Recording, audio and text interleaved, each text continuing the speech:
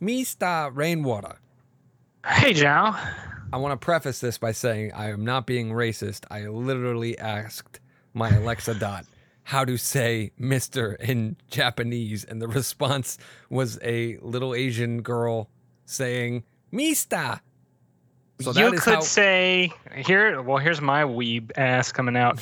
You call me Rainwater-san or Rainwater Kun or Rainwater Chan. Kun, Joe. Get your mind out of the fucking racist filth. All of these things sound racist to me. They all sound racist, ignorant. You can refer to me as Rainwater Chan from now on. So does that mean... That's an interesting thing to think about, because it's like, I don't want to say Rainwater San because that feels like I'm like Mr. Miyagi-ing it. Yeah, no, it's totally, San is totally meant for like older people, like very formal, like Mr. Rain. That would be very typically Mr. Rainwater. So then they were being factual. They were accurate in the Karate Kid then. And yeah. So then. Oh, well, I don't know. I mean, if he really, it depends on how you think of the character of Mr. Miyagi. I mean, he's kind of laid back, but I think generally teacher is referred to as either sensei or senpai. Usually senpai is like the, I don't know what you call that, the tag you put at the end of the name, because they do it after the name. So it's I was just about to say they reverse things. So usually, like if they say like this is Kim Song-un, Kim is the last name in American. So Sang-un would be like the first name. Why are we talking about Korean now?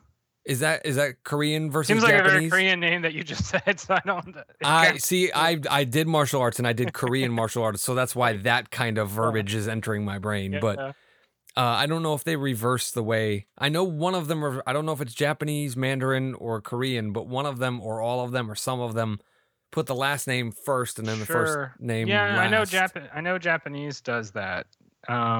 They usually refer to people by their last name.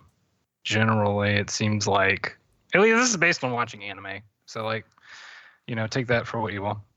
Fair enough. But either way, I'm not being racist. That's what the the important takeaway is. I thought you were doing a Jar Jar Binks impression. I was watching episode 1 today, believe it or not. How was that on watch? Oddly enough, I'm watching it. Hindsight is 2020, but I'm gonna mash two expressions here. Hindsight is 2020, but also the grass is always greener. Yeah. So the way I'm doing that is like you can look back at the Phantom Menace and be like, oh, I remember that it's not so bad or blah blah blah blah. Yeah. And then you can compare it and contrast it to the current Star Wars shit that we're getting pumped out of the Disney tube. Yeah. And you go, this is a fucking masterpiece, which is how I watched it today. Well, I think, I think overall, if you look at George Lucas's batting average, it's not bad. Like overall, the problem is I think we all had expectations that were not met, and that wasn't fair when we all watched it. You know what I mean? And we all took it out on it harshly. Later on, I mean, when I was a kid, I loved all of the Star Wars movies right up until Revenge of the Sith. That was the one where I was like, what the fuck is going on here? But like, I ate up Attack of the Clones even when it first came out, because it was like, oh, it's more Star Wars, cool, Phantom Menace I loved as a middle schooler, because when you're in middle school, I don't know, as a middle schooler, I just cared about the pod racing sequences and like, the cool special effects. Like I was really into special effects when I was a kid. In terms of like CGI, I thought that was the coolest shit. And now I'm fucking tired of it. Like I just want to never see it again. So, so I don't know if we had a topic today. I know there was something. So okay, we're gonna get to the heavier stuff second, but I want to talk to you about this fun thing that you're doing on your Instagram and your Twitter. I know you said that we probably couldn't do an entire because I know about it. I know what you're and I don't even know if you want to talk about it, but I just want to talk about my thoughts about it. Yeah, we can riff. Seemingly randomly, you are repeatedly posting the same image, but it's not entirely same of, it's a chicken? It's whatever you want it to be. I think of it as a canary. Okay, it's a canary. It does look like a chicken. Like it's like a cartoon bird. Okay, it's a cartoon bird. That's the fairest thing. It's a yellow cartoon bird holding a red Solo cup and looking uninterested in being wherever they are. Yeah, right. And you consistently change the surroundings. Yeah. And they are posted without caption on your Instagram and your Twitter at seemingly random times, and it's been going on for a couple weeks now at least. Yeah, I'm running out actually. I'm trying to figure out if I want to make more, because like here's the thing. I made those pictures. Don't tell me why. Oh, okay. I want to throw out what I'm thinking first, and I don't know if you want to guard the mystique of it or whatever, because I think the fun part about it is that you don't post a caption, you didn't make an announcement. Yeah. And I almost think it robs us of the fun if you talk about what the real intention was, which is kind of the interesting subject that we could get into, which is artist intent. But I don't know if there is an artistic endeavor in it, like you're saying something, or you're gaming an algorithm. Like you're understanding that, I need to post this often for other posts to kind of go. That was kind of the theory. I was like, is he trying to just game the algorithm by just like posting these like random things or whatever? But it's all kind of like a works. But then at the same time, I was like, no, I don't know if Rainwater would do that. Like, it could be a secondary motive. That would be fucking sweet if that were a thing. Like, I would totally do that. But I don't. That's not the motive. I'm not gonna. Yeah, I'm gonna kill that theory at least. That's fine.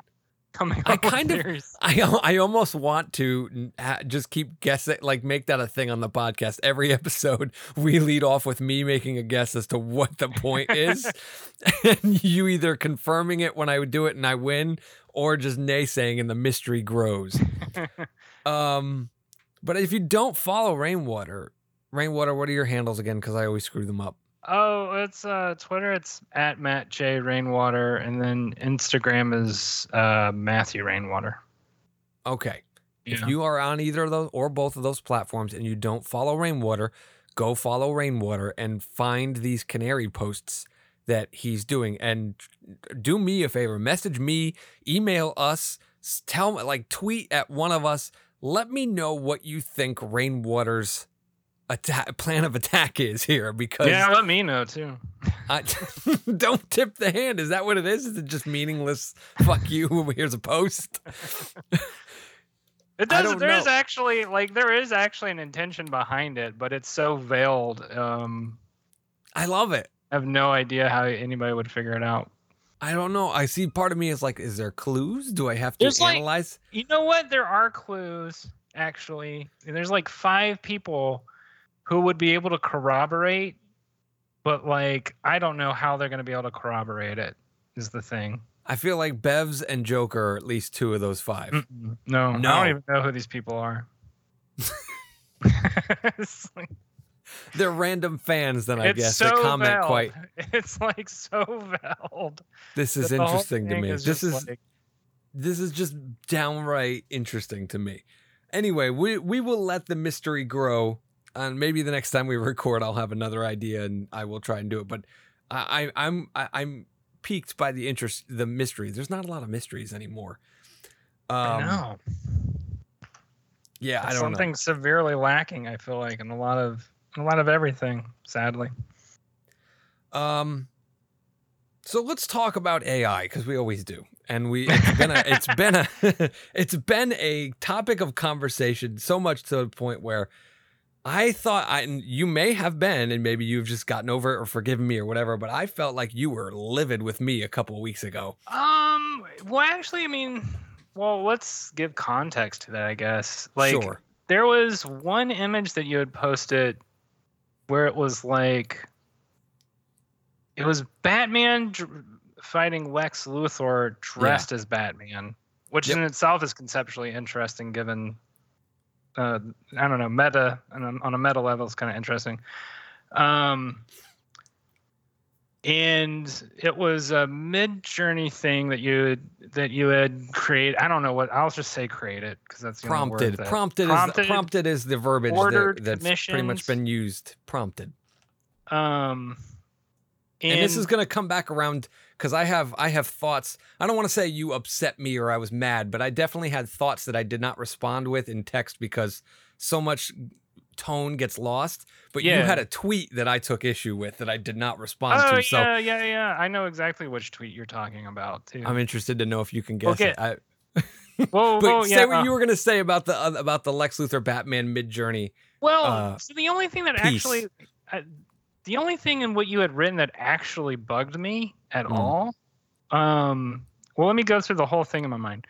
What you had talked about is like you had this idea about doing a story where Lex Luthor was, I think, disguising himself as Batman or something like impersonating Batman. Yeah, correct. Right.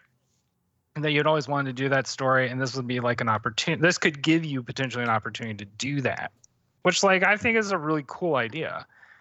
And then at the end, you had said art by me, and I was like, I was just like, MidJourney drew that, you know. And then we had like a text.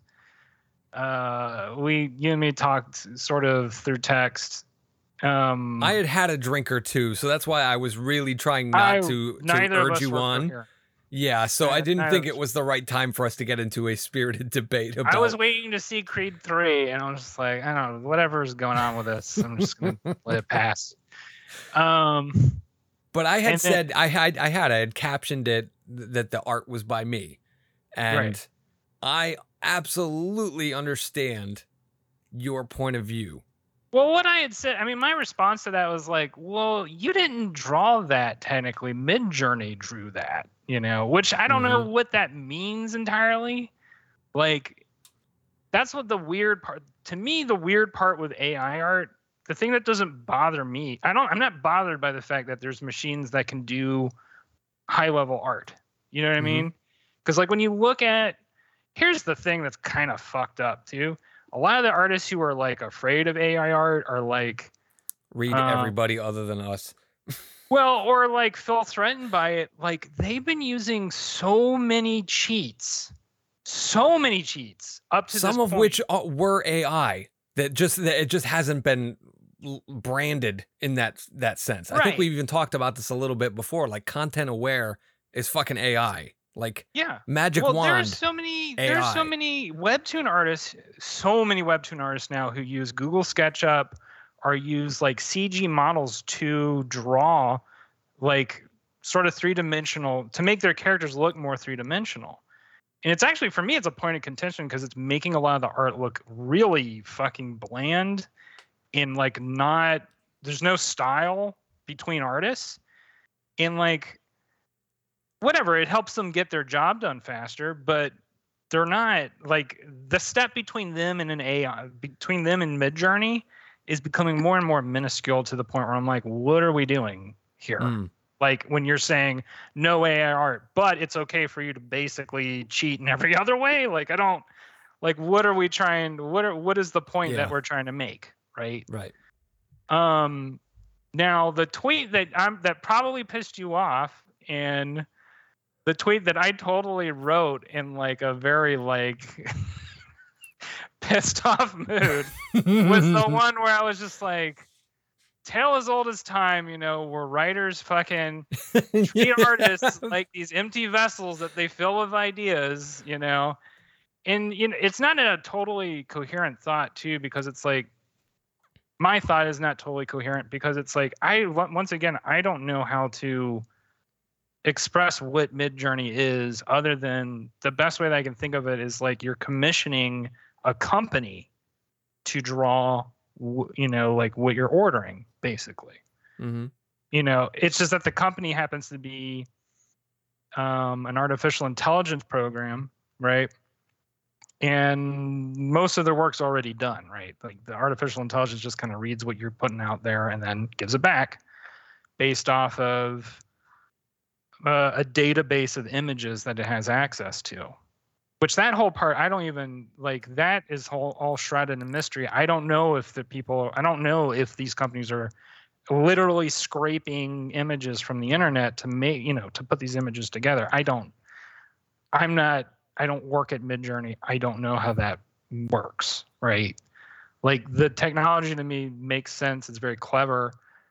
And on a certain level, I'm also there's a part of me that's really impressed by it, in the sense that, we finally figured out a way to turn the collective unconscious, or whatever you want to call it, just like the pool of all of our ideas, which is now the internet, we finally figured out a way to make that something that we can actually more readily manifest ideas from. Like, we can make movies by just kind of typing out stuff, or we're not quite there, but we're getting there. I've been thinking about this a lot. Like, you could probably prompt an entire comic book, no problem, I would think. I'm sure there's some issues with consistency. I'm sure that's the biggest problem right now, but there's got to be a way to work around that. No, and that's the thing that I'm kind of working on right now, is that a couple of people have unlocked the way to recreate a character that's not like an existing character, not like Batman or something like that, where they can create a character and then they can recreate that character with multiple prompts, doing different things, different expressions, different angles, different whatever. The problem with the AI artscape at the moment is that it is the wild, wild west, right? Yeah. In two senses. Number one, there's really no rules, right? There is nothing. There's no legality really at stake yet. The law hasn't been written. No court cases have been finalized. It's literally the wild fucking west. But the second point of that is, it's also a unexplored territory. So, in order to get repetitive characters and do all these kinds of things, a few people have figured it out, but they are very much guarding the process, mostly. And some people are starting to do it where they figure it out and then they start YouTube tutorials and things like that. And that's kind of given me... I imagine that's going to happen pretty quickly too. Yeah. That's kind of part of the reason why I haven't even bothered with MidJourney right now, is because I'm like, a year from now, there's going to be a program that basically lets me never have to bother with doing all that exploration work, because 1,000 other people did it before me. And if that's what they're having, if that's what they're having fun doing, let them do it. That's not currently, for me, that's not interesting, right? Because I've spent way too much time trying to figure out where I fit in all this, because for me, it's I'm not really looking for something to draw better than me.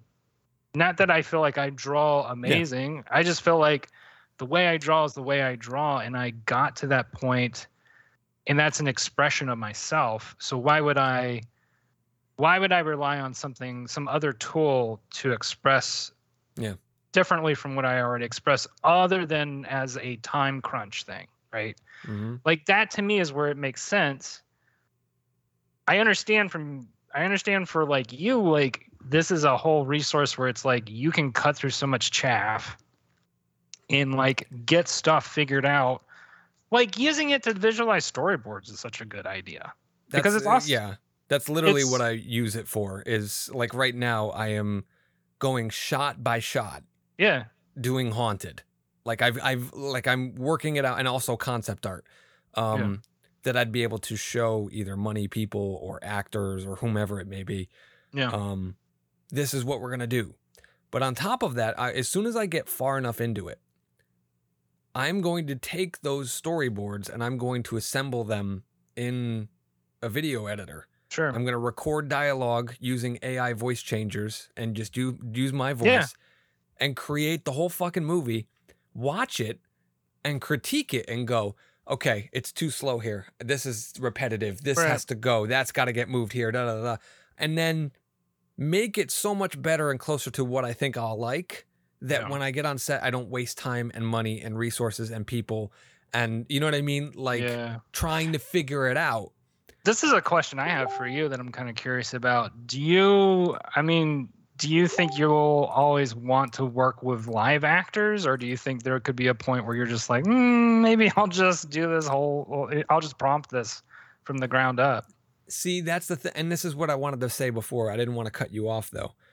You were talking about you were trying to figure out your place in all of this. Yeah. And the same mentality has come to me where they are very close. Your profession is like right on the edge of AI just taking over stuff completely and them trying to cut artists out. The fact that it hasn't already happened is just a formality right now. I think pretty much. And also I think there is something to be said about name recognition in that field. Yeah. But I'm going to let you finish what you're going to say.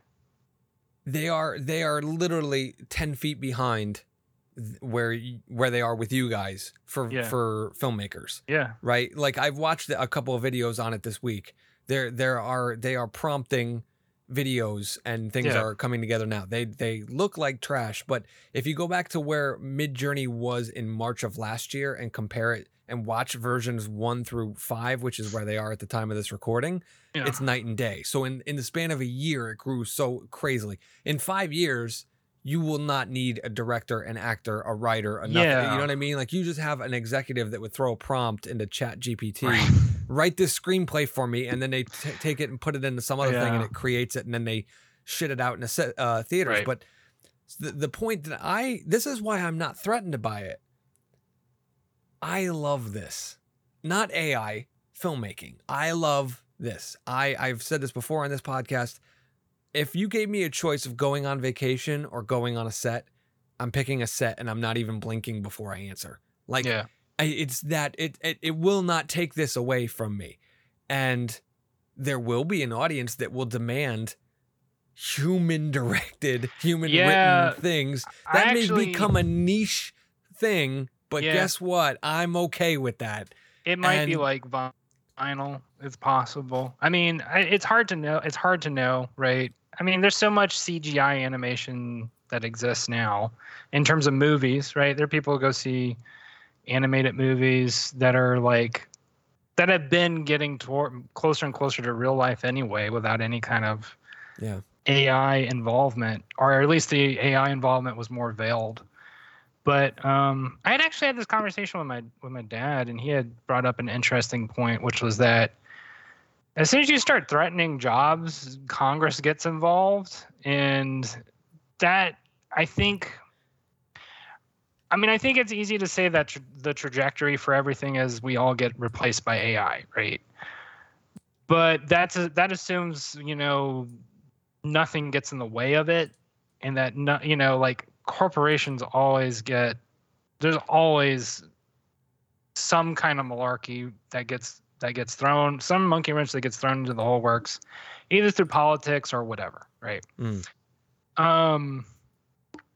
But I do also think that there's another aspect of it that is like, there are going to be people who want to see art that is created just, as much from the ground up by other people as possible. And then there's going to be people who don't care, you know? And it might be kind of one of those things where it's like,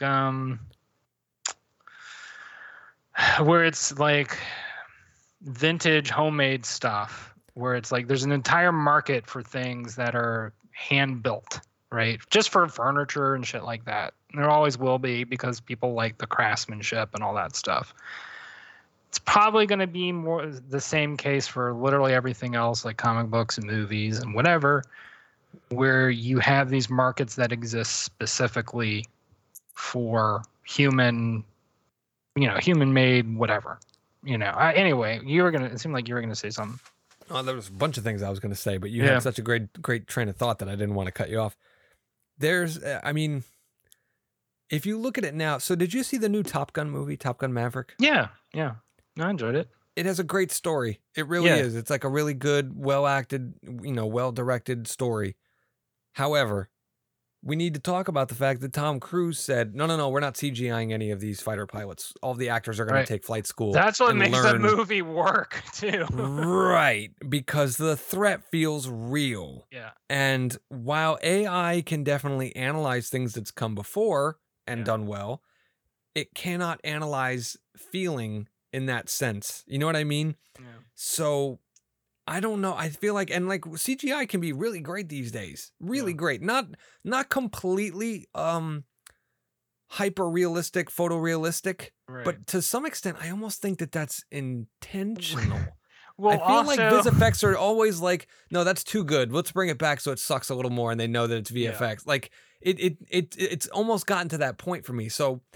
Well, and here's the irony too: is what makes good VFX look very realistic is usually because they take from actual footage. Yes, like they usually take from actual camera footage or some kind of actual photo that they took or whatever. Photo that reference. They work from. Yeah.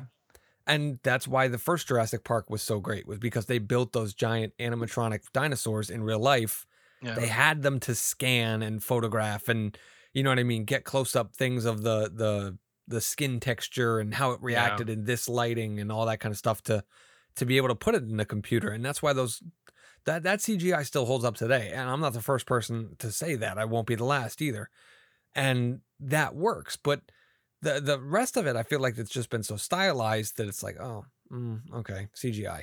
Oh, this has got practical effects. Oh, I'm going to see this. I just want to check it out. Oh, that was awesome. You know what I mean? Like, and maybe we're just old men yelling at clouds, but to me, that is like, I walk away from those movies a lot more jazzed than I do movies where it's like hyper stylized CGI and all that kind of stuff. So I'm not threatened. I'm really not. And you know, the thing about it is AI is going to cut out a lot of jobs, right? There's no doubting that. People are going to lose their jobs because studios are going to look to cut corners and save money because every film is a gamble. No fucking movie is guaranteed to make a successful box office or its money back or a profit. And the burden of profit is so high on movies. With respect to every other art form, movies trump everything. Yeah. In terms of how much they cost to produce versus how much they have to make to profit. I know. I'm having this weird wheel turning in my head thinking about it right now, though. Like, if you could verifiably like make the production budget for a movie basically as close to nothing as possible, which seems like you could almost do with an AI production, wouldn't you therefore like kind of run into this weird situation where you could just like lambast movie theaters with all the shit in the world because it's so easy to make it now? Yeah. Putting all of the long term, putting all of the what would you call it? Like all the leverage is now on the movie theater side instead of on the executive producer or production side. To some extent, yes, I agree with what you're saying. And then additionally, what I was getting at is AI is going to democratize filmmaking at a level that was previously unavailable to small-time amateur filmmakers. Yeah, absolutely. Do you know what I mean? Like I've busted my ass the last few years doing city council meetings and all these kinds of things, and then reinvesting the money into decent equipment, like decent camera, decent lenses, decent audio, decent editing, decent yada, yada, yada. And even then I have people on set that just screwed up things. Like on Madison's Way, I think we talked about this a little bit, but we couldn't find someone to do sound. So I had somebody else hold the boom mic that didn't know what they were doing. They got crappy audio. I plugged it into the AI. The AI repaired it. There was another line where the audio was so bad that the AI could not repair it. So I took my actor's voice, plugged it into the AI. The AI analyzed it and came back with the voice. And then I did the line, matched it ADR-wise to my actor. And everyone who has watched Rough Cut so far has not noticed or picked it out. And they've like, I literally asked them, I was like, did things seem off or funny to you? No. And you know what I mean? It worked. So the fact that I have professional sounding looking types things is a level up for me. So now what really comes down to it, and coming back to what we were talking about before with the Lex Luthor dressed like Batman thing, I can do things. It's my creativity as an artist, my thought process. And this is why I took issue with that tweet, which was the writer comes up with this idea and then they have to collaborate to execute it.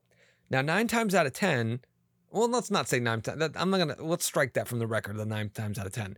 It is a gamble. We'll just put it like this, as to whether or not the collaboration with the other artists enhances the work or diminishes the work. Because there's definitely time when there's people who are just so shit or on another style, on another vibe, on another planet, that their contribution goes in a different direction. It goes against the grain. It doesn't help the work. Sure. And so now, as a writer, I consider myself an artist, even if I didn't have any other artistic abilities. Sure. I have that control to really get things the way I want them to. There's AI now. I don't know if you've watched this video where it's very similar to the snakes on the plane thing. Remember when they did the PG-13 loop on Samuel L. Jackson and it went from, I'm tired of these motherfucking snakes on this motherfucking plane, and they re-looped it to go, I'm tired of these monkey fighting snakes on this Monday to Friday plane. Yeah. His lips match when he says monkey fighting snakes on this Monday to Friday plane. It looks like that's what he said. Yeah. They took a movie, I forget, I think it was like a Belgian movie or a French movie, and there was like I think it was these 2 girls climbing a tower or whatever, and after they were all said and done, she was at the top of the tower. She goes, I hate this fucking tower and this fucking wind and this fucking weather. And they re-looped it with AI and they had her lips. They analyzed it and she goes, this freaking tower on this Friday tower. And and they made the movie R to PG-13 because they realized that they weren't going to get the box office that they wanted. They wanted to make it more available. So the point that I'm making is you can have absolute control. This will definitely level the playing field and get out the wannabes from the talent. Yeah, and if that makes sense. I definitely because if I had to work with an with an actor that said, yeah, I know the line was in there when I signed on, and I know that I did it at the table read, and I know I did it in rehearsal, and I know we came across it, but I'm not going to say that line. Excuse you? Like, that line's pivotal to the next scene. I need you to say that. Yeah, I don't want to say that. My mom's going to watch this and I feel uncomfortable. You know what I mean? Like, yeah. No, I don't have to fucking deal with that. I can just keep the shot on her AI or something. You know what I mean? Like, and solve that problem. So it really becomes a question as to whether or not you are an artist or you're a technician. Because technicians show up, they light the set, they do what you're supposed to do, or they do what the director tells them to do. The problem is humans push back. They won't do something because they don't feel morally correct with it. They don't feel like they can do it. They don't want to do it. They have a creative idea for something else.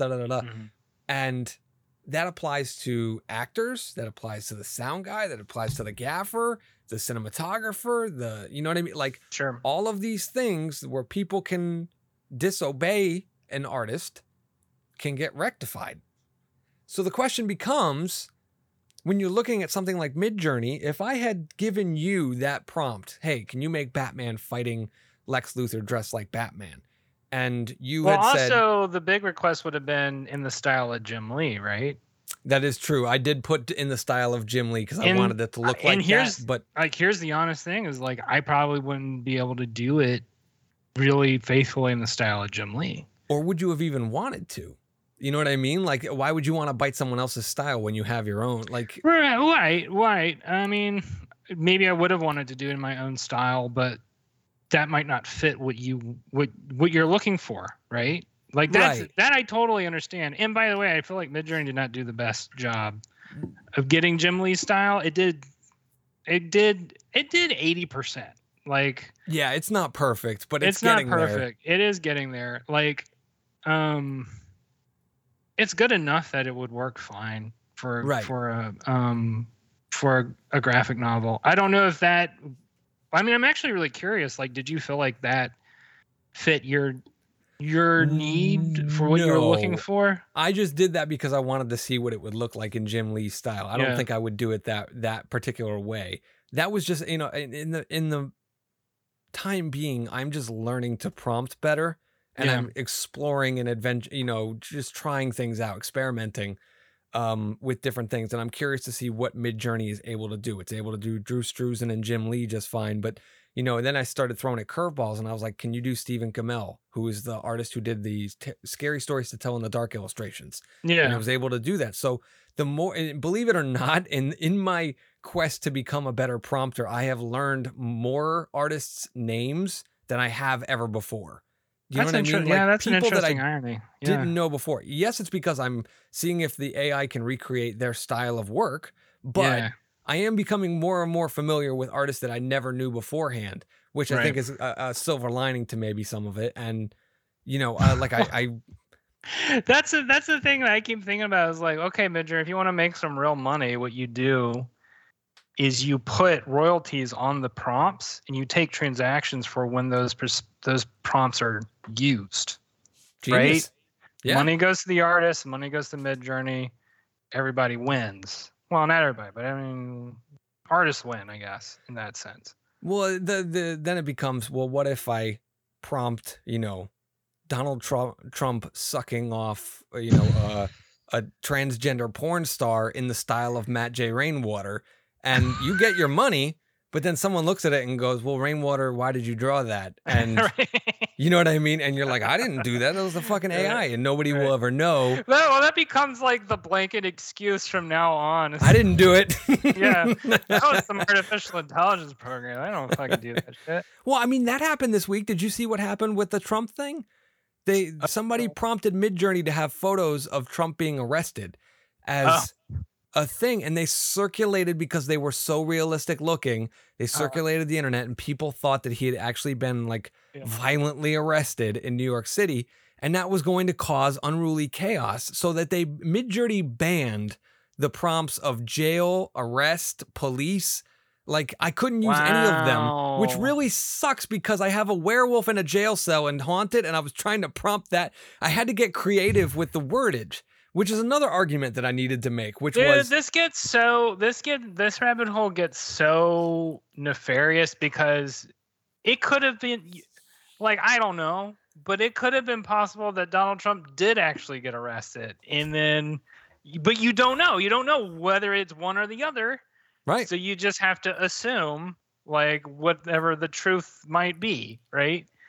I think that's actually the only thing that I have any sort of issue with any of this is that it totally, not that this is anything new. I mean, ever since the internet's been around, the whole idea of whatever the truth is has been rapidly devolving and degrading at light speed. Right. Everything becomes more and more unreal as we move forward. And so that's part of the reason why most of the AI stuff doesn't bother me, and why on a certain level I almost don't care. There is a part of me that was like, when you attached your name to the artwork, where I was like, do I really care? But there is this big part of me that's that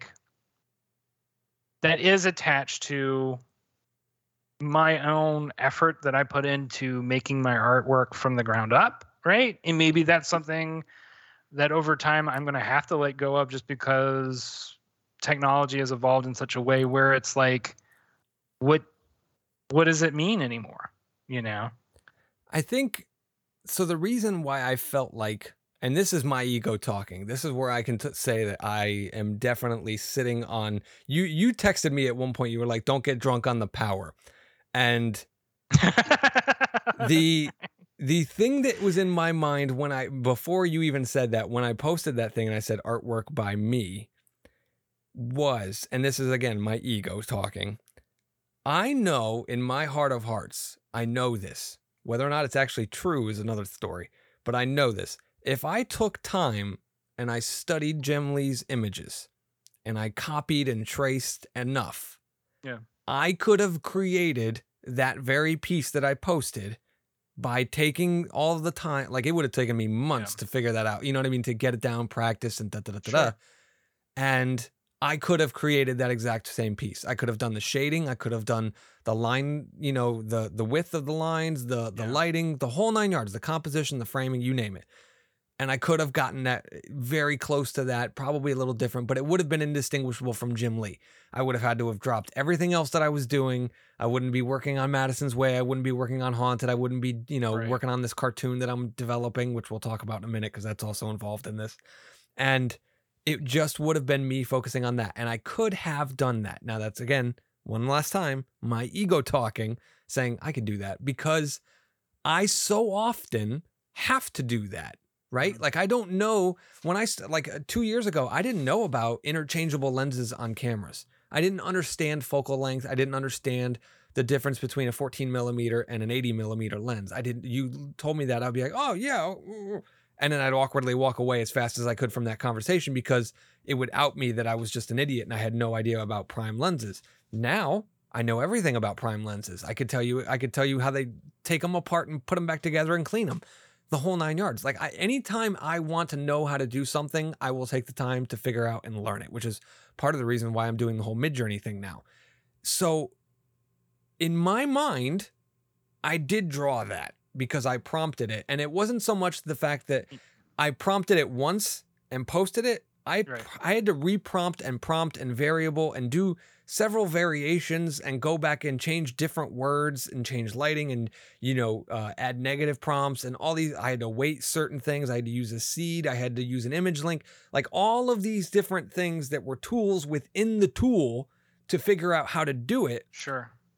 It felt like it was mine because it wasn't just a 30-second spitting it out. It was like a couple of hours trying to get that done. Yeah. And now, granted, that's better than the months that it would have taken me to draw it by hand. Yeah. But it still felt very much by me, and style was just style. You know what I mean? The style of Jim Lee is one thing, but that concept, I don't know. Have you ever seen Lex Luthor dressed as Batman doing, posing as an imposter Batman in a comic? I feel like it has to have been done. I actually did a Google search because there was a part that was like, what is even the point of MidJourney? I can just use fucking Google and search for the shit. But I actually couldn't find anything for that. I could find Freddy Krueger sneakers though. Oh, okay. I could find, like, Nike apparently did do that at some point. Interesting.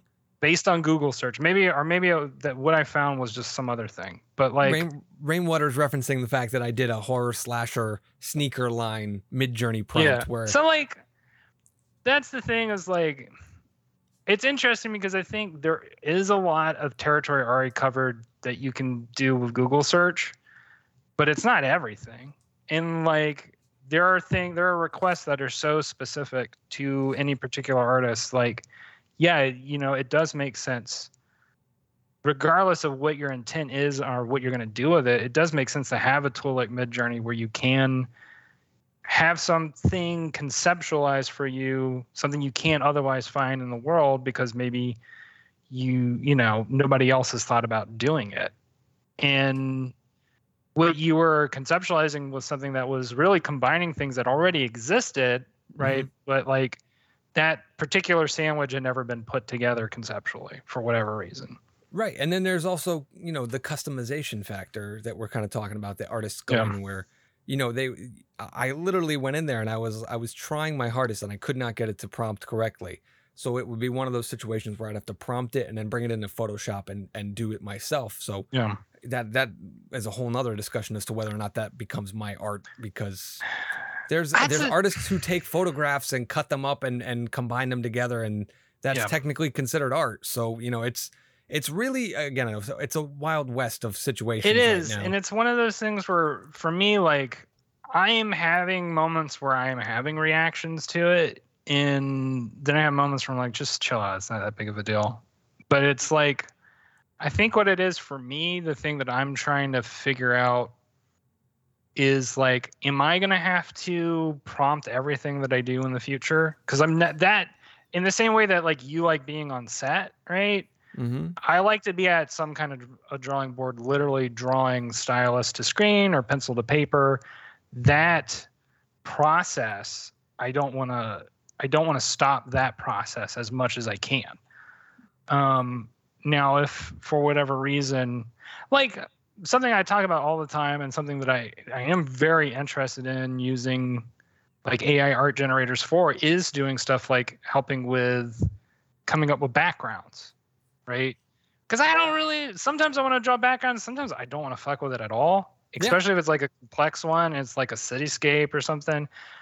If there's a program that could like help me come up with a better background, great.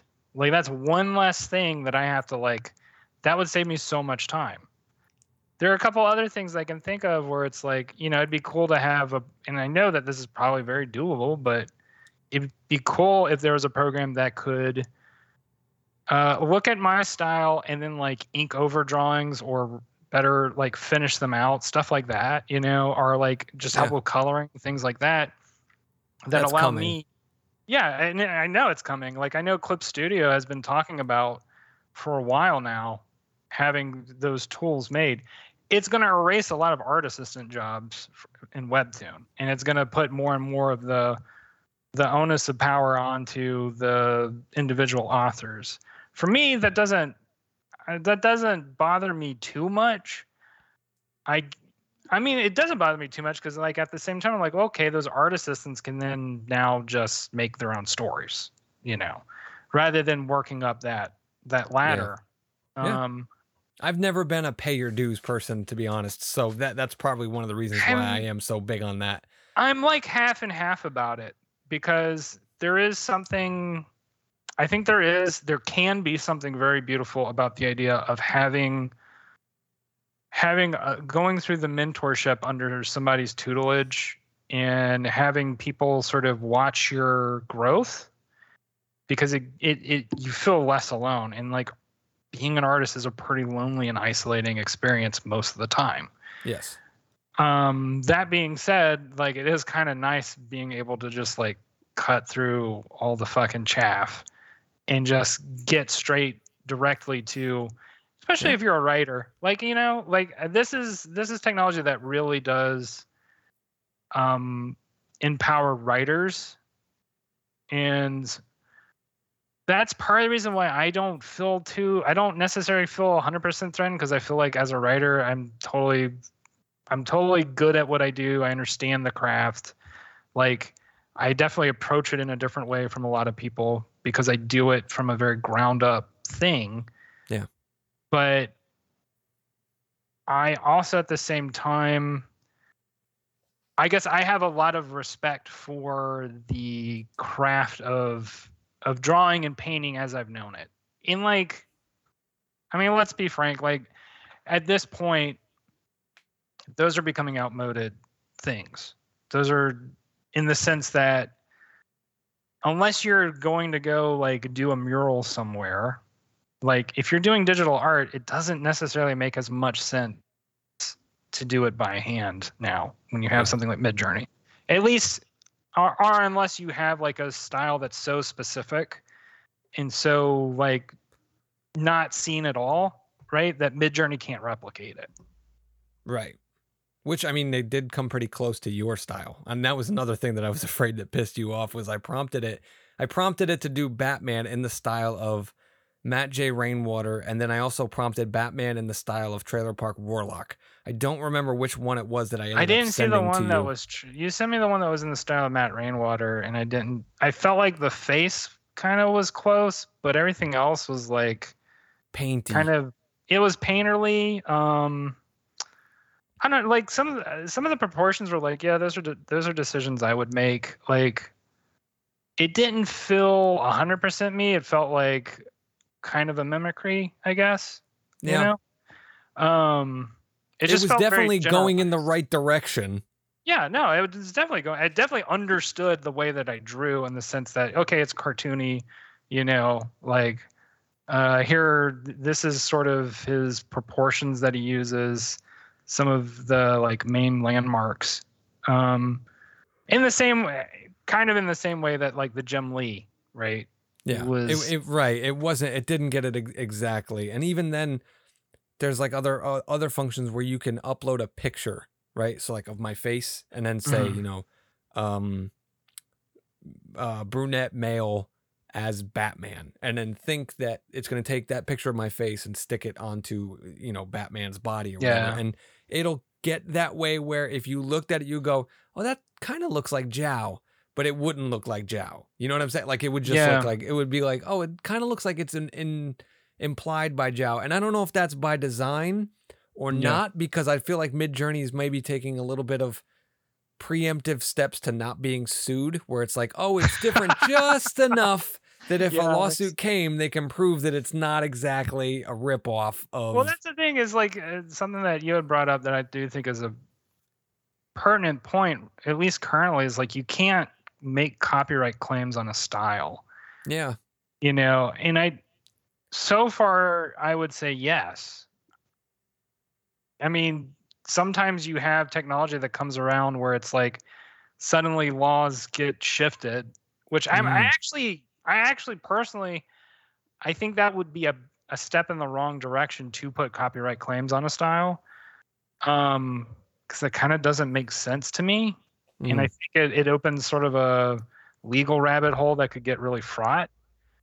At the same time, I don't know. I mean, it's going back to this whole Wild West thing where it's like,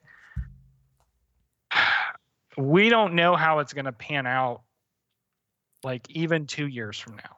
Not even 2 months from now. Shit. Yeah.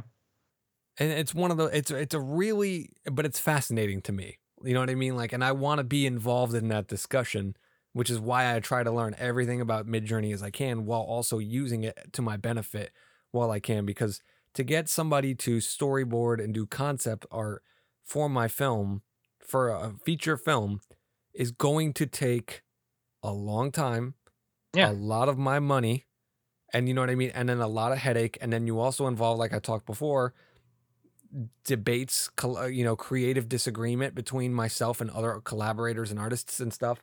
Whereas I don't need to do any of that. I paid a one-time fee. I have MidJourney. I'm using it to prompt through my thing. I can put this together. A, I can figure out the where my film needs to get fixing. B, I can show this to possible investors. I can show it to actors and whoever I'm collaborating with. This is what we're going for, and they get it. You know what I mean? Like the whole process of direction in general has changed, where the previs is now available to me, and I can, instead of me having to come up with 20 different scenarios to explain to an actor, oh, this situation is like this, I can just show them the scene as I wanted it designed, and they can see it. So that's leading me to my other discussion, which I know you probably have thoughts on, and you said you were interested in it, but you already know, even though we've not discussed it, and I didn't really announce it to anybody, but I'm in the process of putting together a cartoon. I'm doing 6 episodes. They're all going to be about 10 minutes, maybe 12 at most long, called October Nights. And it's a cartoon series that I've been kind of kicking around in the back of my brain for a while now. And I prompted MidJourney to create the characters the way that I wanted them to. Now, it took me a long fucking time to figure out which ones it was and tweaking things. And even then, I still had to put it into Photoshop and do adjustments on that and stuff like that. But basically, I took like Bela Lugosi's Dracula and I prompted it to be designed in the style of like the 1970s cartoon Super Friends.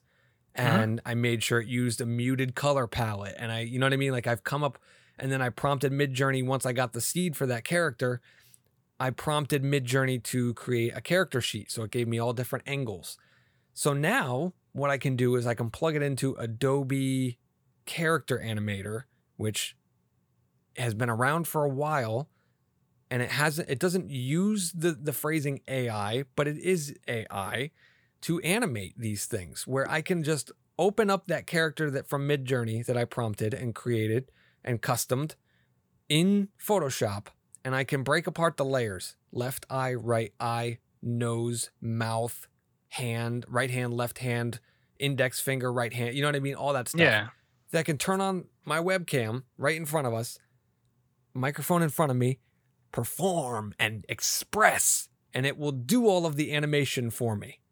And it's literally that simple. Now I have actors out the ass right now going like, oh, I would love to voice a character. And in the back of my head, I'm thinking, I don't really need you. I have the voice changer thing.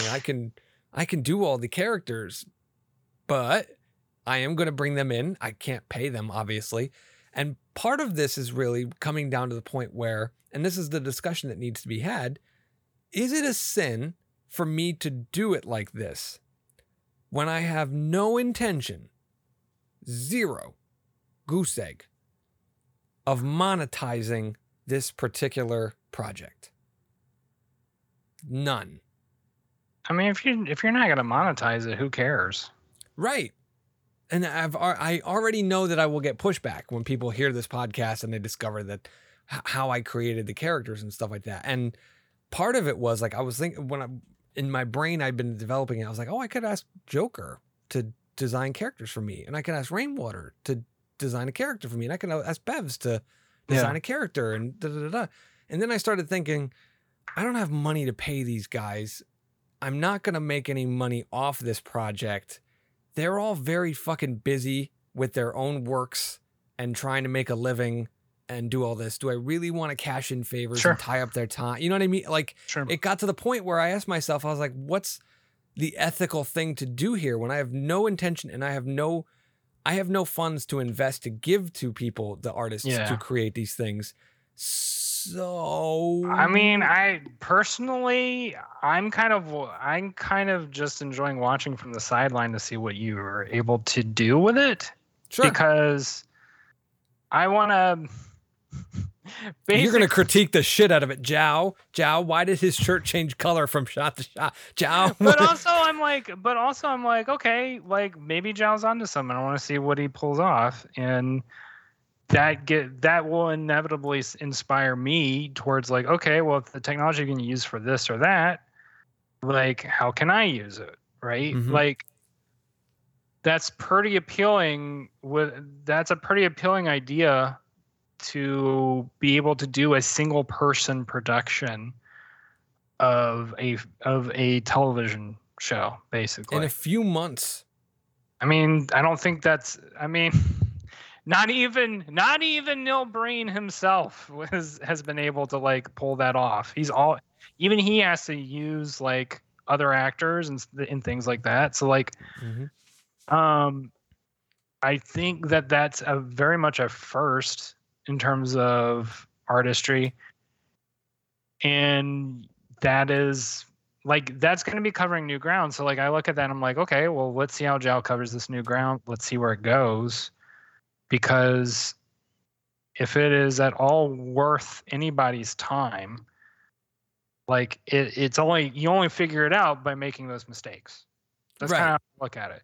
Because like, okay, yeah, maybe you do make a mistake. Maybe it is like, maybe it doesn't pan out as you wanted it, and like people are gonna poo-poo you and be like, well, you should have used real artists, blah blah blah. But it's like, everybody in the back of their minds does have that dream of like, well, if I could make something totally just me and not have to deal with anybody else, here's what it would look like. That's how so many artists come up with visions, right? And I really do, I 100% understand where you're coming from in terms of, look, you have a vision for something, and then the more hands you get involved, the more it degrades the initial vision.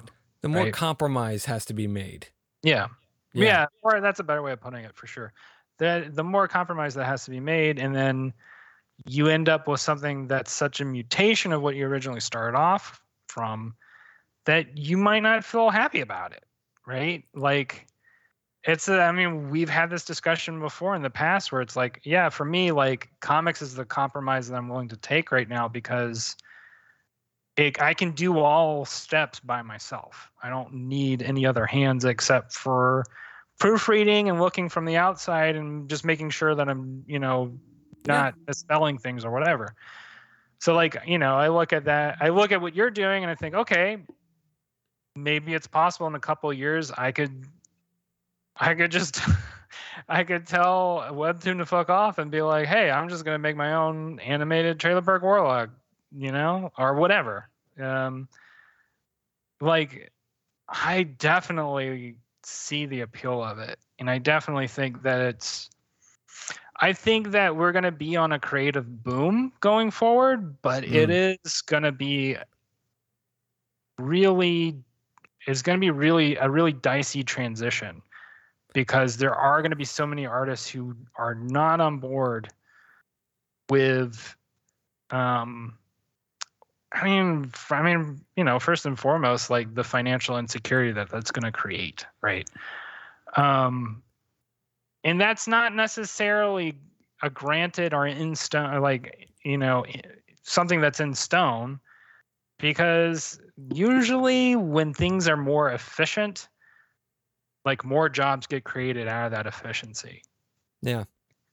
I don't know what that's going to look like for film and movies and video games and comics. Like, I feel like there are so many people that are piling into the art machine as we're talking even now, that I'm kind of wondering, like, is anybody even gonna like enjoy other people's work, or is everybody just gonna make stuff, that nobody else ever looks at? That to me is kind of a question that sits in my mind, because I wonder if there is even enough attention in the world for all the art that's about to be created. So it really comes down, you were talking about how the artists are uprising and stuff.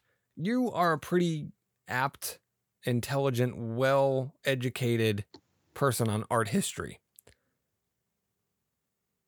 Was there this kind of fervor and riot and disdain when artists started using rulers?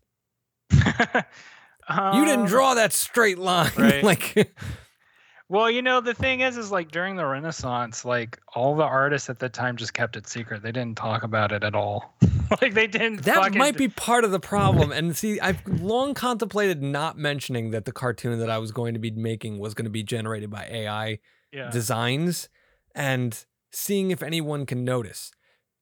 You know what I mean? Like if somebody would come along and say, "Oh, that's blah blah blah blah blah," or whatever. Well, and I was gonna say too, like around the time of when Photoshop first came around, there was some pretty heavy resistance to that. That's photoshopped was the verb, and like even to this day that verb survived or whatever. But there are so many artists who you look at the work and you go, "Oh, they did it on Photoshop, but they did it."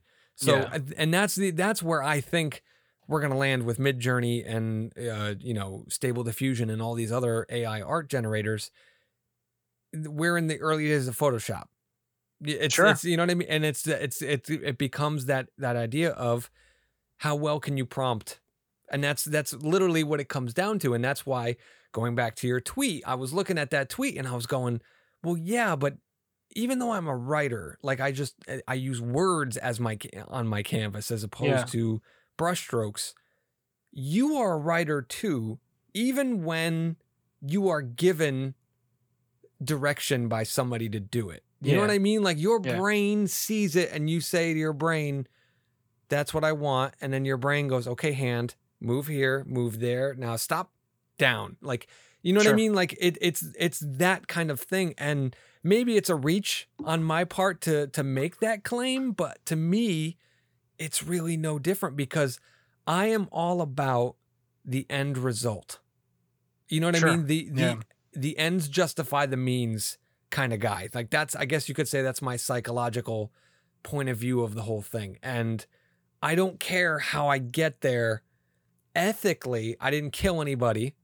And that's my number one thing. Like, and I refuse to feel bad about it. Now, I mean, ethically, in terms of technology, I mean, honestly, it's kind of just a kiddie scratch for artists. Like, I think ultimately, like, nobody's really threatened by this. Now, there are jobs that are going to be changed, because I've seen some stuff with like people who do 3D rigging for like games and for animation, where a lot of that stuff's getting replaced by MidJourney because it's so much faster. So like where you're going to see the majority of that take place is in like major corporate atmospheres, right? Yeah.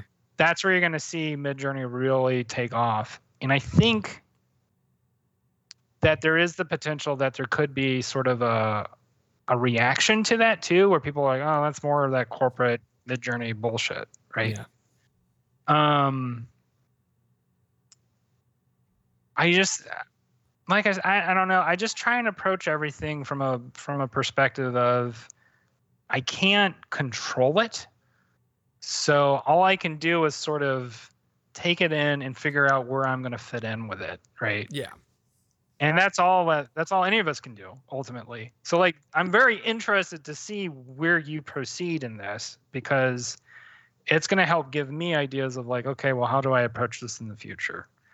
It allows every level of artist, right? Or I don't even know if a level is necessarily the right word, but like time commitment of artists, yeah, sort of get in and do their thing and no longer make it the major like hurdle that it's been in terms of that time investment.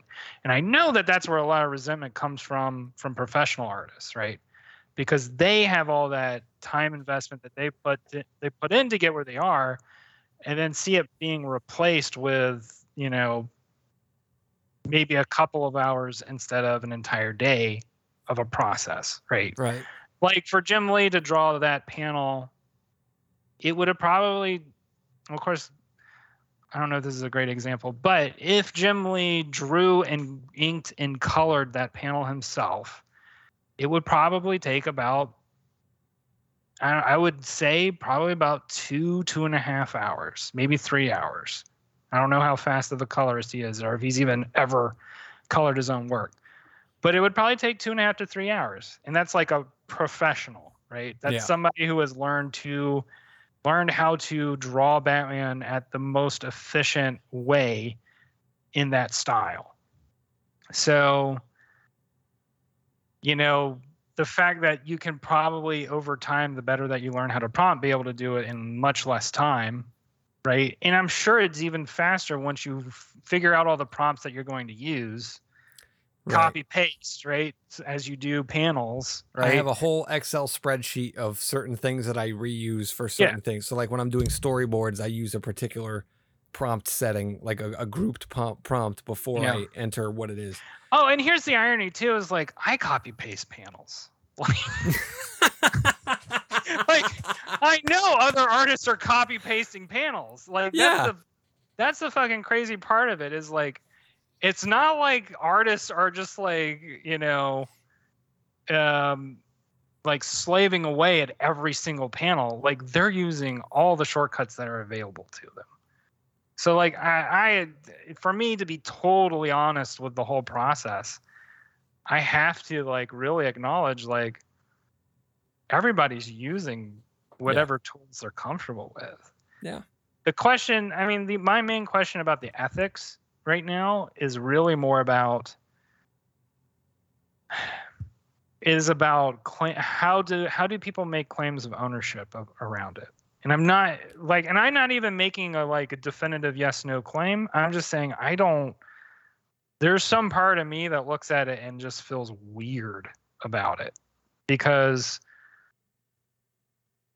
I think it would be weird if you had commissioned me or Joker or Bevs, right, to draw you that picture, and then you assigned your name to ownership of it, right? In order for you to commission that picture, you do have to write out everything that you want, right? And there's a back and forth where maybe I send you a rough draft and you go, actually, I'd like you to change this and this and this, right? Yeah. And then you go through the back and forth. Like you are doing work in that process. It's just that the majority, what is considered the hardest part of the work, is on the artist's side when that's the process. Whereas it's been reversed, where it's actually like with MidJourney, the hardest part of the work, other than setting up the base for it, right? Like all the programmers had to do an incredible amount of work to get MidJourney actually working. Yeah. So like that's another part in my mind that when I think about crediting something, that totally gets pushed aside because MidJourney is just ultimately putting a product out there. Right. And that's what, like, you would have to credit every single programmer for every single picture that you would, if you wanted to appropriately credit it. So, like, on a certain level, it does make sense to say you and MidJourney made the picture. Mm-hmm. Because you were as much a part of that process as MidJourney was a part of the process. But since you pointed out that MidJourney is not a person, it's a tool. Yeah. It would be no different than me saying to you, then why on Trailer Park Warlock are you not credited as Matt J. Rainwater and Photoshop? Right, and Clip Studio too. And I think it is a fair point to make, and one that it's interesting too because people used to credit. Did they really? They used to credit their tools for a long time. I had no idea. And that phased out at some point when it just became standardized. See, I know that filmmakers did that. Like they would do like shot on Panavision or whatever like that. Yeah. But nine times out of 10, they would do that because Panavision would give them the lenses for free. You know what I mean? They wanted to it market, would just be it would just be yeah. like a promotional tie-in shot type in thing. Cinerama and shit like that. Yeah. So like I could understand maybe Photoshop was doing that at a certain time maybe, and they were like, well, if you use our product, we'll give it to you for free, but just make sure you mention it in interviews and sure. tack it onto the work or whatever. See, and that's the thing is like I know to me, because I've played around with ChatGPT, I've played around with MidJourney.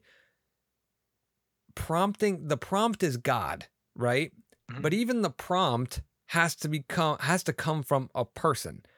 And if I said to you, prompt ChatGPT to write a movie, right? Mm-hmm. About a romance movie. Let's just put it like that, a romance movie. You could come up with an idea and just tell it to do ChatGPT, and then it would come up with a thing. If you've played around with ChatGPT, you'll know that right now, at this point of this podcast, it's a terrible writer. It can write, but it's not a good writer. And I'm not even talking about to the point where MidJourney was like 80% of your style. ChatGPT is like a blank human that has no personality whatsoever and doesn't understand how to write a human interaction. It'll probably get better and it'll probably know how to do it better. Yeah, I mean, it seems like right now it seems like ChatGPT is really good at informational stuff. Yeah, and it's an intellectual. It's not so much a creative, but it'll get there, I'm sure. Yeah. What was I getting at though? Sorry, I had totally drilled you. Shit, I lost my train of thought. You were talking about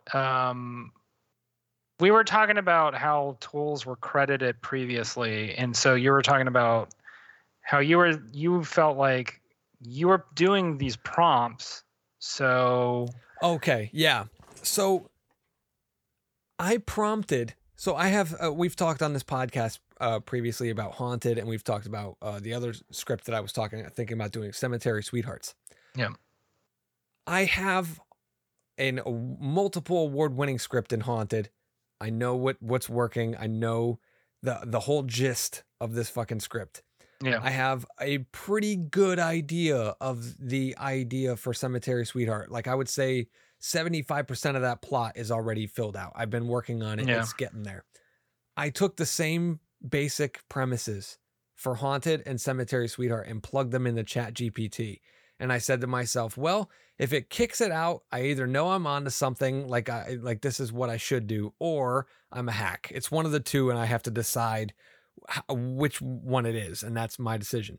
But I plugged them in, and they gave me the most generic, bland, stupid ideas that were nowhere near as creative or as fun as what I did. And I prompted it. I was like, do this in the style of Wes Craven, John Carpenter, of Nora Ephron, like, just like all these like known people in their things to be some of the best to ever fucking do it. And it did it, but it wasn't what I was doing. It wasn't what I saw. It wasn't what I wanted. And I know that even when it comes to prompting, right? When it comes to the prompting, I have to have a style in my prompt. And this goes back to something I was talking about before, and I never finished the thought, was the Wild West about prompting. People are guarding prompts. if they can figure out how to do something, they won't tell everybody else how to do it. They just kind of gatekeep it. So you have to find your style of prompting. You know what I mean? Yeah. And that to me is where the artistry starts coming back in, because the AI, if you just open up MidJourney, it's not just going to start creating shit for you. You have to prompt something. You have to think of an idea. You have to think of, a pizza made of Doritos. It's so fucking, weird shit, but then it puts it together for you, and you're like, and it gives you 4 options on MidJourney, and you're like, oh, I don't like any of those. Re-roll. And then it just does 4 different versions of it. Yeah. And then, you know what I mean? Like, you keep going until you get to close to the one, you adjust the prompt, you do all that stuff. So to me, it's no different than when you turn the pencil over and you start erasing and doing all that stuff. And then you pull it into Photoshop and you say, okay, I want the crust to be purple. So, you get out the opacity and you start tracing around, and you do it because MidJourney's not to that point where you can customize certain aspects perfectly. Like, you can weight things and all that kind of stuff. So to me, the artistry is still there. It's just changed. And, it really becomes almost, I don't want to say offensive to me, but I struggle when I see artists livid at the idea of MidJourney and all these other things doing things, because to me, it's just a tool. It's like if we drew with pencils for 1 million years and somebody started working with a pen, I was like, oh, well, nobody can erase this. Yeah. You can't do that. That's not fucking. It's like, I can't talk to you. And I feel so alone doing this, because it's like, unless you're doing it too, you don't understand where the creativity's coming from, where, and all that stuff. So I could prompt Lex Luthor in Batman suit fighting blah, blah, blah. And I don't have to put in the style of Jim Lee. I could just put blah, blah, blah, like whatever. And it'll give me a bunch of different styles. I can blend styles. I could say, mix the styles of Jim Lee and Alex Ross, and it will do it for me. And then you have to ask yourself a question. Well, if my personal style, if I taught myself to draw like Jim Lee and to color and paint as Alex Ross, is that stealing? Because that's basically how styles are created anyway, is by taking existing works that you like, blending them together, and kind of finding what you aspects that you like and leaving out the things that you don't, and you create your own style. And that's what that is. So if I'm prompting and I'm mixing things and I'm adjusting and doing all this, and maybe I'm just doing it via command, that's still artistry. No, that's still coming up with my own style, right? Yeah, like, it is. I mean, it almost becomes more like cooking. Now you're talking my language. Yeah, I'm not trying to say that to demean it. I'm just saying, like, that's kind of where the practice, it becomes more like cooking in terms of how you think about things, how you go about kind of putting things together. Because then you start thinking of things more in terms of, I don't know, like flavors or whatever. I had a friend actually who had made a really interesting point that I liked, which was, it almost makes visual development more like music production, where you have like a music producer who has a console in front of them where they can basically make whatever sound that they want. And you just have to understand how all the knobs work. And once you understand that, like, you can basically make whatever sound you want to make, whatever texture to the sound. Like, you basically, one single person can do an entire band's worth of music production. So, like, that makes a ton of sense to me. I think for me, it is becoming more like, I'm personally, once again, it kind of just returns to this idea of, I'm personally interested in the method that I make things, right? Yeah. Like I said, though, there are a lot of areas where I would like to cut down time and have more control over variables in regards to what I can do within the time that I'm allotted to create something. Like I said, it is really appealing to have something that can help me do more elaborate backgrounds, to do world building and all that stuff, to help set tone and scene for something that I would not have as much time with if I were drawing it by hand. I would rather spend that time drawing characters because that's where I have the most fun. Spend that drawing characters, and then let an AI assist me in the other stuff where it's more tedious, and ultimately kind of getting in the way of the more creative aspects. So, I mean, I don't know. Have you had any happy accidents yet with prompting? Oh, absolutely. Like, I talked to Chat GPT. I think I sent this to you. I don't, correct me if I'm wrong, but I talked to Chat GPT and I asked it to turn into a mixologist. And then I said, interview me with whatever questions you want, and then create a cocktail based on my personality. And it introduced me to, I forget what the hell it was. The idea, never knew how to make, I've heard of the term before, simple syrup. Have you ever heard of this? Do you know what it is? Yeah. I don't actually know how it's made 100%. I think it's like a kind of dissolved sugar or something. Yeah, so you take water and sugar, and then you add whatever it is that you're adding to get out of it or whatever. Okay. And you basically just boil down whatever is in it until it's a syrupy, you evaporate all the water, but the sugar has absorbed the flavor from whatever. So I like purple, in case anybody listening doesn't know that.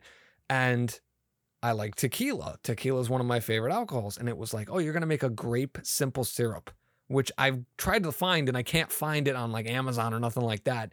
So I've learned how to make simple syrup, and now it's like, oh, you're going to make a purple cocktail. And it's the Jow, you know what I mean? And it doesn't exist anywhere else. So I learned how to make simple syrup out of this, and I wasn't expecting to. I was just thinking, oh, it's just going to tell me, this fruit and, add this garnish or whatever like that. And it started opening my eyes, and I was like, oh, I can learn how to do candy. I can learn how to do this. I can do it. So I'm starting to like ask Chat GPT, what are some popular dishes in Scotland? Because I'm mostly Scottish in my ancestry, and it's telling me all these things. I'm like, whoa, I'm also part Irish. Everybody has corned beef and hash for St. Patty's Day. What's another St. Pat or an Irish dish I can make? And it was like this special sausage and bacon stew that I ended up making that was absolutely delicious. Like, it's very interesting, all of the things that you just continuously stumble into using it. So I'm like watching things come together, and I'm happy because I'm stumbling into new things every day where AI is already growing, and I feel like I'm on the forefront of it. So like, we talked about, I used AI to repair dialogue. I used AI to create dialogue and reinsert it in. Now, the one thing, Madison's Way is done. Yeah. It's done.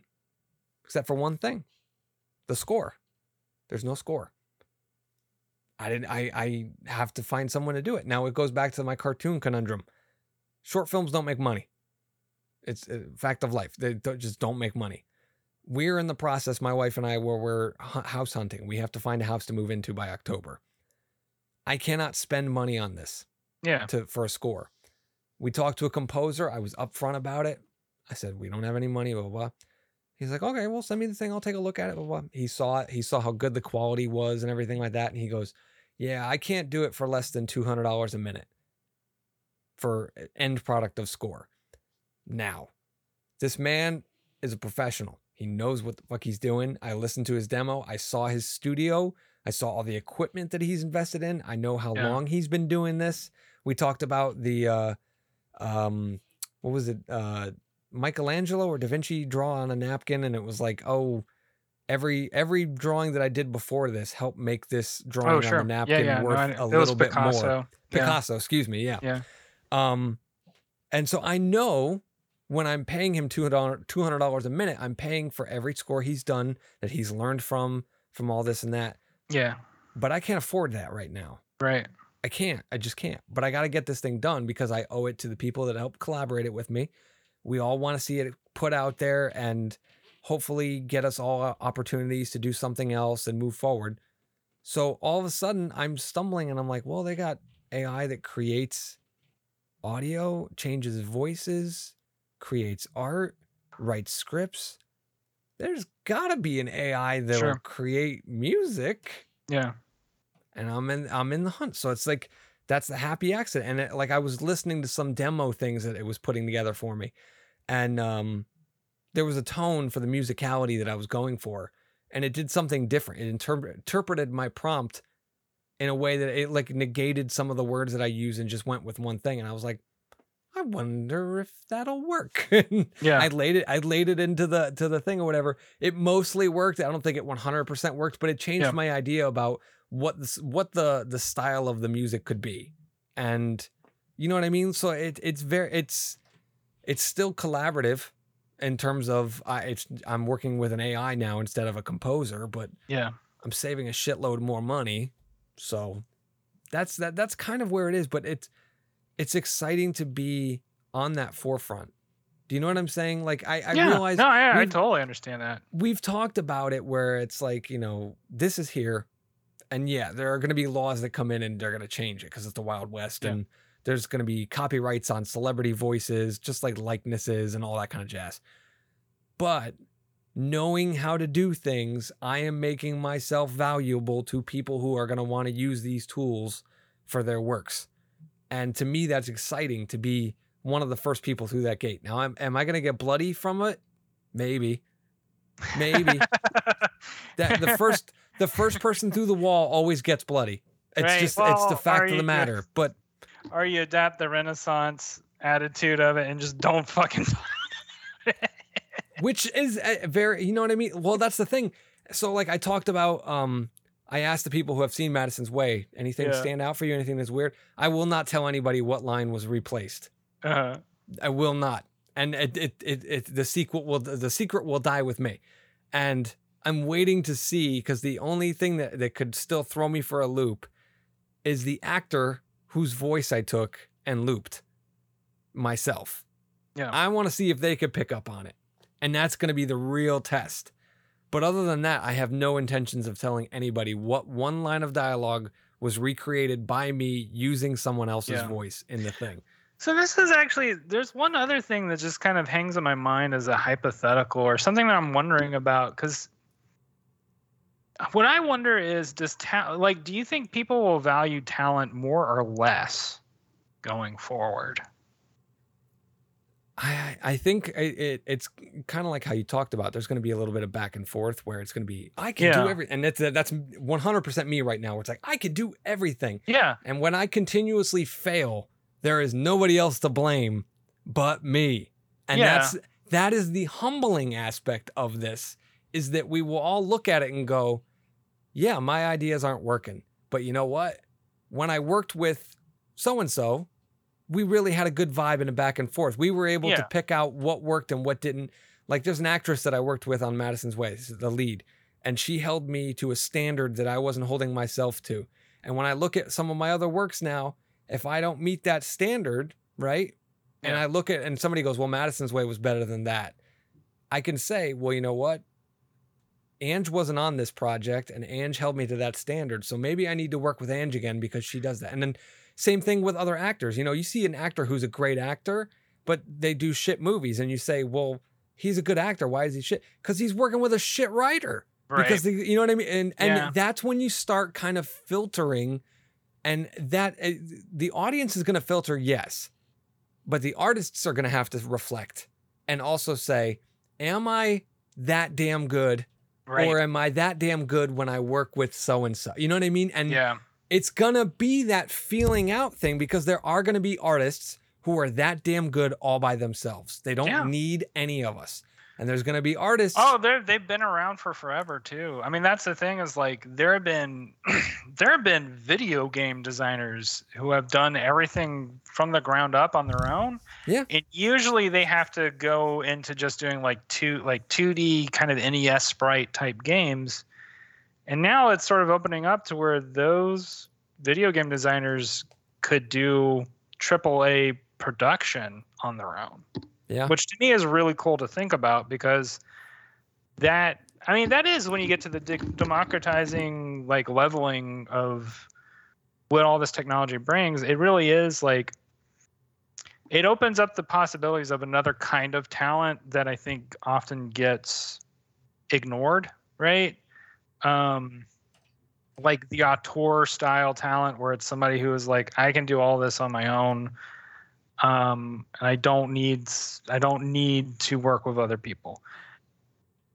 That being, I mean, I feel like I'm kind of within that lineage or whatever, because like I work with one other person, and like I said, it's very much they're just helping do quality control, and quite honestly, like having had the experience of being able to make something on my own from the ground up, like it's kind of rad. Like if people can do it, I would highly recommend it. So that's why I don't really poo-poo the technology too much, because I'm like, well, yeah, I would feel super liberated, and I will probably end up feeling very liberated in the future should I use it for whatever I would end up using it for. I don't really know right now, because right now my passion is still in comics, because it's just kind of where I've grown out of.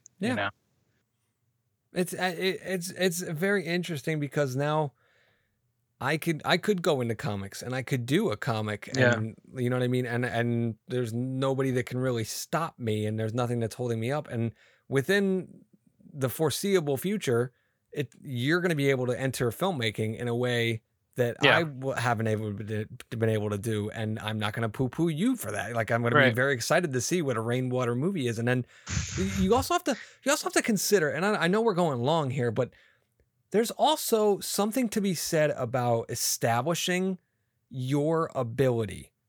So what I'm saying is like when you're first starting out, or when you're unknown, right? You can have created tons of stuff, but when you're unknown, you are unestablished in the minds of collaborators.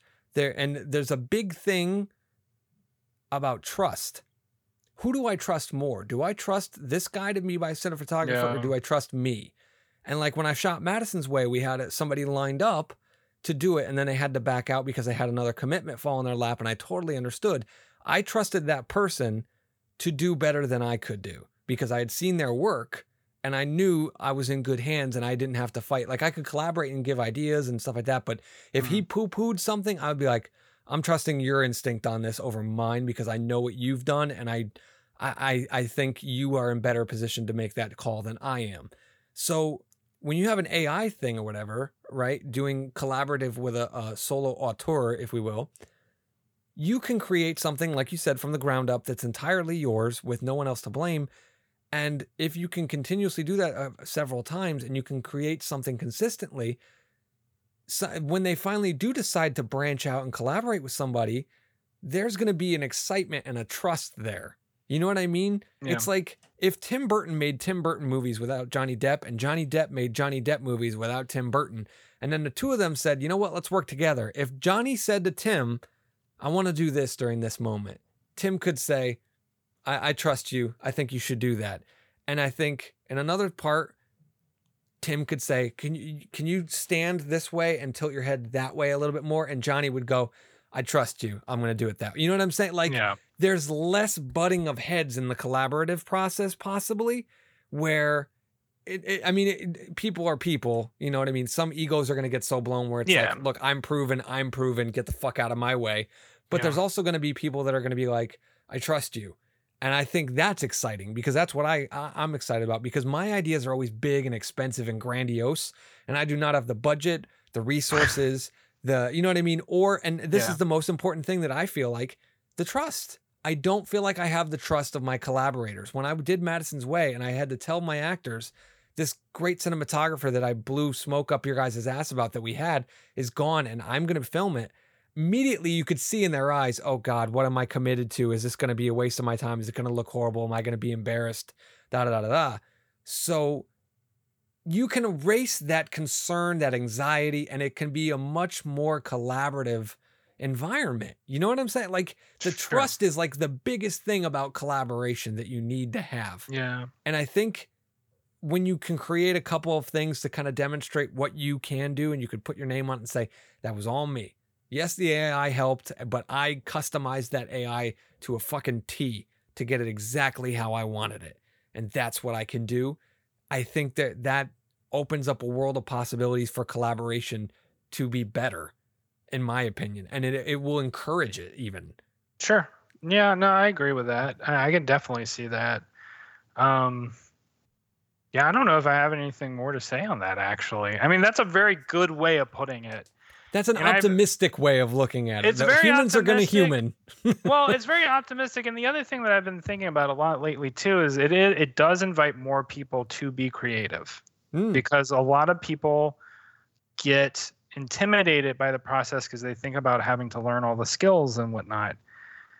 And on that level, that makes me feel way less threatened, because I feel like that's more people who can understand what an artist's mindset is like and can actually get engaged with that process of mixing ideas together and thinking creatively.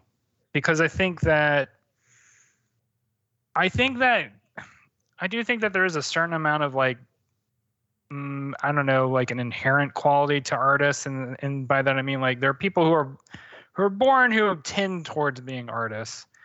But that being said, in order to get there, you have to really learn a discipline that makes you think in a creative mindset. Yeah. And I think that this to me, this looks like it could create a shortcut for people to get into those creative mindsets and sort of break out of, like, I guess I almost look at it almost like a psychedelic in some sense, where it's like, well, I mean, because it's changing the way your brain operates. That is true. Like, so I mean, I think the people who are going to have the easiest time to adopt this are going to be people who are programmers, and programming is a totally different mindset, right? It's about ordering information, in ordering how information gets processed. Well, they can take that mindset and sort of like walk slowly into a more creative field with it. And I think that will help them sort of break out of maybe more rigid ways of thinking. I think ultimately it's going to be a good thing. I just also recognize that the next couple of years will be very fraught with tension around it. And like we talked about previously, just because it's a new tool and people don't really understand yet what it's going to mean for them personally, as I don't right now. So. And that's the thing, is like I'm afraid. I'm not terrified or like lashing out in fear or anything like that. But part of what really prompted me, no pun intended, to get involved with MidJourney, and in the fact that I paid for it, like I stopped using free trial crap. I paid for it. Yeah. To have for a year, was I wanted to know what it was capable of. I wanted to be on the forefront of something. I wanted to be good at it and learn, because it was very exciting to me. There was something that I could learn, new technology. But the number one thing that was really in the back of my mind was, how is this going to affect your livelihood? And if you can get out in front of it, you can keep your head above water. Sure. You know what I mean? And that to me was one of the most things. So I guess I don't want to say I was inspired by fear, but you know what I mean? Like, I have been in the back seat of some of the biggest decisions of my life. And it felt very liberating to me to kind of sit into the driver's seat. And I may be heading towards a wall, but I can sleep better knowing that I was behind the wheel. If that makes any kind of sense. Yeah, that makes total sense to me. That makes a ton of sense. I mean, I don't know right now. And nobody really knows how any of it's going to play out. And I do think I'll go. This is the last thing I'll say, because I don't feel like I have anything else really useful to say. Yeah, I'm exhausted from this conversation, but there was a time where it was optional to do Photoshop for graphic design, and you could just do it sort of in the more traditional ways. And those traditional ways are so archaic. Like I've did one class where I kind of learned how it worked, and I was like, this is bullshit. I should just use Photoshop. So like, and then Photoshop became standard. because it was just so much faster. Companies could reliably expect an artist to have the output that they needed based on their timelines. The same thing's going to happen with MidJourney and other programs like that, where especially if you're working, in Hollywood or, with big money involved, that's where you're going to see it make the biggest headway. I kind of suspect that there's going to be a lot of resistance within the academic, circles. And then with the internet, it's going to be totally everybody does their own thing, as it's always been. It's going to be very anarchic, where it's like there are going to be people who will like artists because they don't use MidJourney, and there are going to be people who love artists because they do use MidJourney. Yeah. And I think we might hit a very interesting sort of limit point with creativity, where we might actually find out that you can be too productive. Because you might have artists who put out too much, too soon, too fast, of a certain quality that people go, I'm burnt out on this. You need to chill the fuck out. How do I miss you if you won't go away? Yeah. So anyway, I think that's all I have really left to say at this point. At some point I'm going to be engaging with that and figuring out my own, where that technology fits in with me. That's going to be post Trailer Park Warlock, because right now I'm not going to take that time to learn a new skill when I'm in the middle of something or at the tail end of something where I just need to have it done. So anyway. But it's an exciting time. And I don't know. I would encourage everybody to kind of get over the mob mentality, to be angry about it and to embrace this. Now, I do think there needs to be, as you said, kind of not necessarily restrictions, but adjustments to the whole concept of AI art and all that kind of stuff to properly compensate the people that have come before, which, I mean, eventually that is going to, not pass on, but you know what I mean? Once those artists have passed on or whatever and stuff like that, and the technology's been around for so long or whatever like that, it'll go away. But I think we're at a turning point in history, and the fact of how fast AI is growing in all fields, whether it's art or just general technology or whatever, is insane. And yes, everybody's got the Terminator thing in their head and this and that, but I'm praying to whatever deity may be looking down upon us that the people creating this are putting in the proper safeguards, because they've watched Terminator and they know where this could be headed. I hope they are. But I am going to say, I was going to say one last thing. The first project that I am going to use MidJourney with is the bird thing. I'm totally going to use MidJourney thing. And we've come full circle. Yeah. I'm very curious to see what that is, but I'm going to figure it out. I swear. I'm going to go and I'm going to study each panel and see if there's some kind of thing. I assume it's got something to do with Trailer Park Warlock, but I don't know. No. Bat Monster? It is related to Bat Monster, but I mean, that is one important aspect. All right, I'm on to something. We'll leave it there for this episode. Thank you guys for tuning in. I know it's been a little bit of a lull for us, but Rainwater and I are pretty busy these days. So if you haven't checked out Trailer Park Warlock, you got a whole... how much time do they got to catch up before it all wraps up? I mean, I don't know. I always get confused with schedule. I'm 4 weeks from being totally done. I'll have made everything on your end, but releasing wise. And in terms of release, I think it's about I think it's 7 weeks. Yeah. Okay. Wow. Yep. So Rainwater's doing that. I am wrapping up Madison's Way and starting work on October Nights, which I'm sure we'll have another discussion about entirely because there are more things to talk about with that particular project that I'm excited about. And yeah, I guess that's all that I have to plug. I think we've gone on long enough. Thank you guys all for tuning in. We will be back. I don't know how often we will be, but like I said, we're both pretty busy these days. But we will be here to rant about things as they happen. I am looking forward to get back to this because I do love podcasting with you, Mr. Rainwater. Yeah, it's fun. It is a highlight of my life. It's a good conversation too. It really was, and I'm glad that we did not process. I'm glad that we didn't have this over text because I feel like tones and stuff could have escalated or gone the wrong way. Oh yeah, you can't do serious discussion over text. I mean, I get fucking didactic and bullshit over text. So. And we were both drunk, and neither of us knew that the other one was drunk or you know, outside of ourselves, we'll say.